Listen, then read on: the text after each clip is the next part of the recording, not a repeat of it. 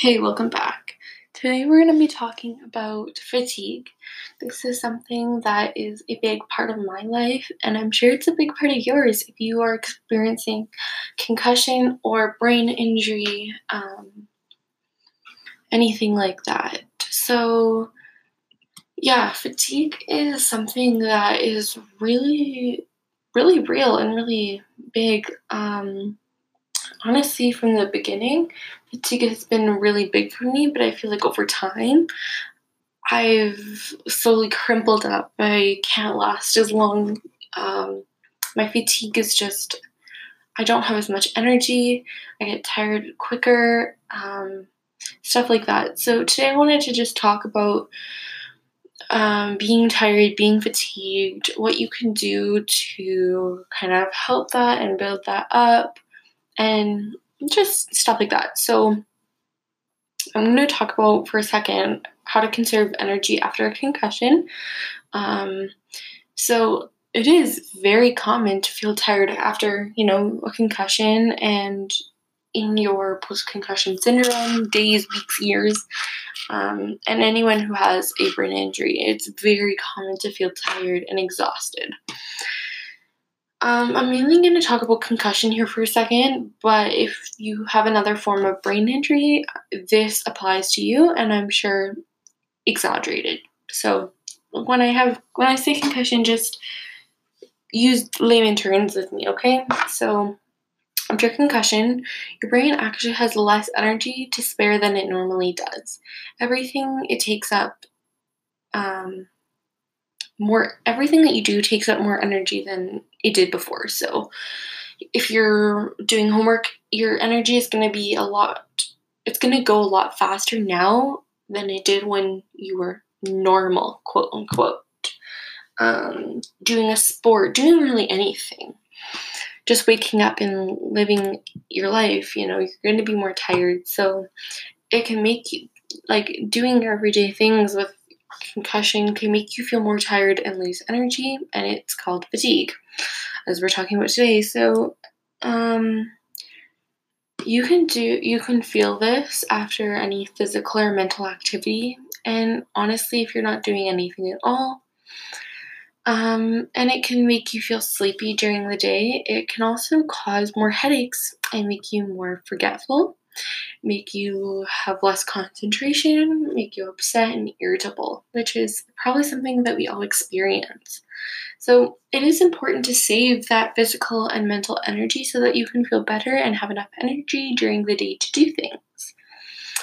And so this is where we're going to talk about conserving our energy. So energy conservation helps the brain and body rest, and it's a way to manage feeling physically and mentally tired. This is so important. So I'm actually getting this information from a really great website called the Sunnybrook Health Sciences Center on mild traumatic brain injury / concussion, and it's your guide to recovery. So they have a lot of tips and tricks here. They have conserving energy, sleep issues, headaches, dizziness, and changes in balance, sensitivity, vision problems, changes in thinking and memory concentration, mood changes, blah, blah, blah. Like they go on and on. So they actually have a 4 P's principle, which is prioritize, plan, pace, and position. So I kind of wanted to just break it all down because it can get really overwhelming. And I feel like these 4 things are really helpful, and sometimes we just need that reminder. Like, I need this reminder today as I'm feeling very fatigued. So, number 1 is prioritize. You want to prioritize your time and energy. You want to decide on the important things that you need to focus on and focus on those first. So, one way to break down activities is by asking yourself some of these questions. Is this urgent? Does it have to be done today? How important is it? Can it wait a few days? Can it be done later? Can it wait a few weeks or longer? Is help needed? Can I ask someone to help me or do it for me? And does it have to all be done? And can it wait till I feel better? These are some great questions. We live in a society that is go, go, go, go, go. You have to be accomplishing everything in your day, which is so great to do. But when you have a physical and mental barrier putting something on that, you really have to prioritize and think, maybe I'll do this one thing today, but you know what? Maybe that can be held off till tomorrow. Or give yourself a break when you have a migraine or headache and you're feeling really blah. What? Take a rest, even if it's an hour break or 15 minutes, and say, let's come back to it. And if I don't feel well, we'll move it on to the next day if it's not so urgent. So the next one falls into pace. Pace yourself. This is something that I am reminding myself every day. Take breaks. Plan to take those breaks. And remember to change your task or rest before you feel tired. Try to break tasks down into smaller steps so that you're not so thrown in the face with it. Break it down. Give yourself a break, man. You are living with an injury to your brain, one of the biggest organs in your body. It's not just that you broke your toe or your leg or your arm, which sucks, but you have an injury to the brain. Your brain is bruised. Give yourself a break. And yeah, so do things in a different way so that you can still do parts of the tasks. So maybe if you have an outing with family or something, only go for part of the day. You don't have to do the whole thing. You don't have to stay the whole party. Next one is plan. Plan and organize your day so that you're doing whatever you need to do at certain times so that you feel rested and have the most energy.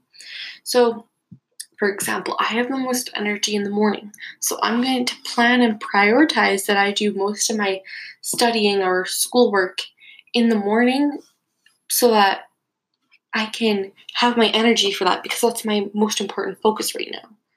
Where, I don't know, me cutting my toenails, which does not require much energy, I'm going to do it at nighttime when I'm tired and I'm ready to relax. Also, spread heavier or harder tasks out throughout the week. Have alternate days between physical tasks, and stuff like that. And remember to give yourself extra time to do things and take breaks. Someone that is doesn't have a brain injury can get things done probably quicker or maybe better than you can, but just remember that it's okay. You might need that break. Yeah, listen to your body. That's such a big thing, and that's something that I'm not very good at. Listen to your body and take things slow. Try to figure out what tasks take up the most energy and make your symptoms worse, and notice that the time when you feel the pain or fatigue is not so bad, so that you can fit stuff in your day better. You can figure it out. Also, a really great thing to do is to log your symptoms, and I do that. I mostly do it for my headaches and migraines, but every time I have a migraine or a headache, I write. You could do it on a piece of paper, you could do it in a notebook, you could do it on your cell phone, whatever you have. I used to do it in a notebook, now I do it on my phone because it's just easier and I remember. And I can, if I know what caused it, I can write beside it in brackets, whatever. And I also have a level, so if I just rate it, that means I took one painkiller. If I didn't take any, I'll put 0. And if I took more than one, I'll list it. What else? If it was really bad to the point where I wanted to jump off a cliff, I put a star beside it. Yeah, and I just will rate some of my other symptoms nearby. If I had a weird new symptom that happened on a certain day, I rate it. So I can look back and talk with my doctors and stuff like that. Also have a backup plan. So fatigue can happen at the most inconvenient times, right? You're writing that test, or you're at the grocery store, or whatever. You're at work, you're at school, and your fatigue comes up, and you're like, really? Are you kidding me? So it's important to have a backup plan for when you're really tired and you can't do much. So it's really great to make dinners ahead of time. Um, it does have someone else shop for you. For me, that's not realistic because it's just me, myself, and I. But it's always good. I mean, if you have kids, it's always nice to have that little backup plan for family or friends to come watch them if you're not feeling well and you need to rest. Um, the last one is position. So you want to think about the things around you and how your posture can affect your energy level. Doing things like standing for too long or sitting in a hunched position while working on the computer can actually make you more tired. Noisy and distracting places can be really hard to concentrate and will take up your energy. So sometimes you have to, use your tools like your sunglasses to block the lights out, earplugs to block the sounds out, like whatever you need to do. Some There's a couple things here that I want to talk about so that you can do to get your energy levels up, which even when you do this sometimes it's still a struggle. So one thing is to keep active, which is another thing that I constantly need to work on. Um, I do yoga once a week, which is really good for me. Otherwise, I may go on the treadmill and do a run slash walk. Um, but sometimes that's just not likely for me. I don't like exercise. I'm afraid of sports now because of my head injuries. And I can't really do like a lot of running and jumping. My head shakes too much and I get symptoms. So if you can be active, even if you are going on a walk or yoga or something very light, it can help keep your energy level up. Also, something that is so important is to get a good night's sleep. This is so, so important. And pay attention to your mood and stress levels, you know, because if you have a lot of stress or anxiety or you're sad, it can make you feel really tired and worn out. Um, so keep in mind of all of these because these will help you reserve your energy or at least try. I mean, war fighters, a brain injury, they're not always going to be accurate, but these are some things to help you. So that's it for today. I hope you enjoyed this, but that's pretty much it for today. So thanks for listening. Bye.